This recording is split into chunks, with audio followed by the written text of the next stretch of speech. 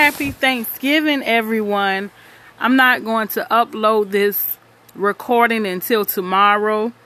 So I hope you all had a wonderful time with your family and with your friends, and you enjoyed your day off. Even if you had to work, I hope your labor was very light. Well, really briefly, I wanted to talk about men. Hi, guys. I pray that God allows some men to listen to this. First of all, I want to piggyback on what Creflo Dollar said one time. He gave a testimony on how his wife was just a blessing, her input. And at first he was fighting against what she would tell him. And then God had to deal with him about listening to her and taking advice from his wife. Guys, I pray that spirit of intimidation, or whatever it is, jealousy, that when your wife have a vision, first of all, I also pray that God will anoint you guys to be visionaries. To be a visionary is a gift from God. And don't always be intimidated, but work with your spouse with the vision that God have given her. Because when you're a visionary, I want you to look up the word visionary.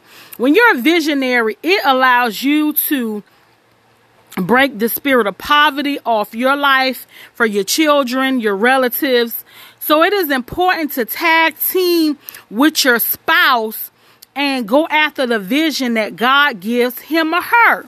A lot of times in relationships, I know sometimes I can even admit myself where I have probably been a little bit more immature, but I thank the Lord for maturing me, because I am supposed to sharpen iron.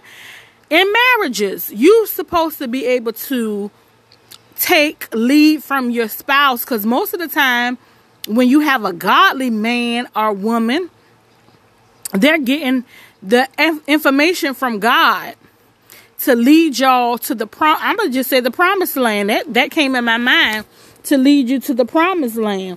And in the promised land, in the Bible, it talks about milk and honey. So why not listen to your spouse?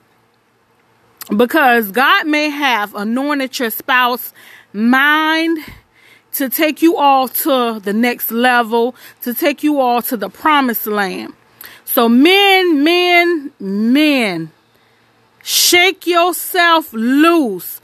And if God have anointed your wife to help you, allow her to be a helpmate. Please and thank you. Women, submit. Pray for your husband. Pray that he have vision. Because I know it probably could be a little bit aggravating if the wife is getting vision. But me, hey, once you get a certain age, it doesn't matter who God is using. As long as you can get to your next level, your next purpose partners, and that you can sit back and say, wow, your kids, like I said, visionary breaks the spirit of poverty off, and you able to set your kids up for a new heights, a new level. So y'all be purpose partners and enjoy, and ask God, most importantly, to help you be a visionary. As always, peace and blessings.